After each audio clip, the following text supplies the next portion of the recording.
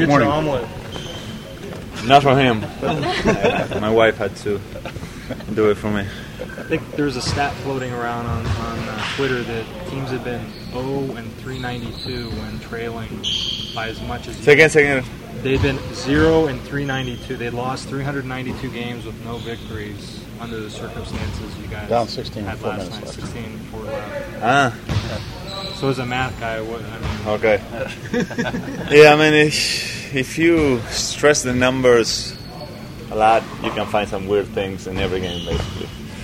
But of course, we know it was an unexpected comeback.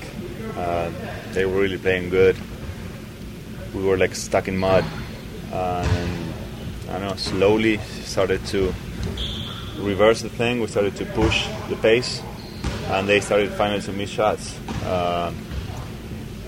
And I don't know how we managed to tie the game. I mean, we had some really big shots before regulation, first overtime and second overtime, so it got us a win, but really not sure if we deserved it. For a big part of the game, they played better poised, more aggressively. But we managed to win it. Now we definitely got to improve for next game. After Tim had to leave the game, you guys were kind of forced to play small for a while. Do you think that unit figured out some things that can apply to game 2? We'll see what Pops comes up with. We basically tried everything. Switching, blitzing, big, small, nothing was working. Then in the fourth quarter, slowly, as I said before, started to change. They started to miss shots. We were more aggressive, that desperation type of aggressiveness, and gave us results. So hopefully we can bring it from the first minute. How difficult is it to get back up to speed after you've been off as long as you can play? The first quarter we were a little too antsy. Everything was in a hurry, even probably the whole first half. We forced the issue a lot, but then we just got outplayed in the third quarter.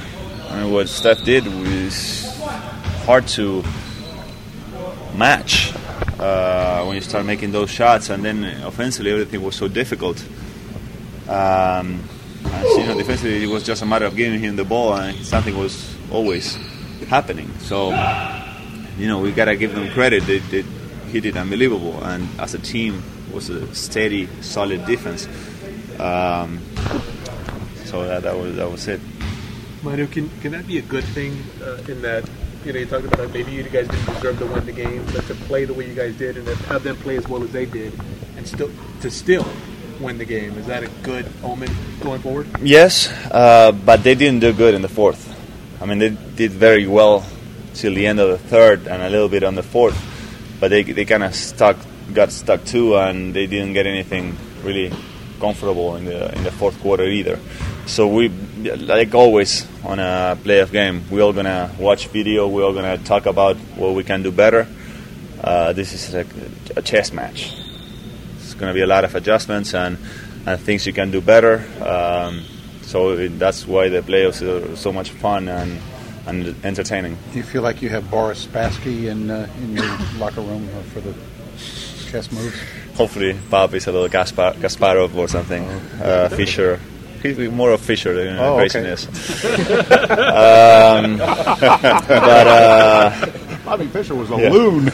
Well, just kidding. No, but it's always like that in playoff games. You always got to adjust, and we definitely didn't do a lot of good things defensively. So a lot of room for improvement. Is there a good object lesson in what happened in Game 2 in Denver against the Warriors? They won a game at the buzzer on a buzzer beater, and then we got to have that fresh in our minds. Denver won that first game with a bucket by Andre Miller in the last second, but they still kept going, kept coming, had wonderful games. So I think the best thing for us should be we lost. We lost yesterday, and we got to come to Game 2 to take a good win, play better, because we know these guys are relentless, very athletic, talented, and we don't want to go to San Francisco tied because it's a tough place to play at. Manu, you were getting your shot back a little bit in the Lakers series, you know, and what did the layoff? Did the layoff kind of knock you off a little bit? I'm not sure. I'll let you know after a couple games. I was feeling good. My shot, in practice felt smooth and fine, but yesterday, first I just missed a few shots. Mm-hmm. Then in the second half I had no legs, so it was a mix of things. At this point, there's not even time to work at it. You just, gotta go back to the basics, legs, give ball air, and hope it goes in. Did you put more arch than normal on that last three? Yes, definitely. I saw a guy coming, flying, and I'm not sure I had the legs or the time to, fake one dribble side and take a good shot. So I chose, those decisions are impossible to think. You just do what your guts tells you. And I just saw him flying, and I tried just to give a lot of air to that shot. If he had closed quicker, did you feel like you had Morris under the basket for No, that wasn't it. No, it was very hard to see in that situation. I was looking at Kawhi to get the ball, and then I just saw him closing up.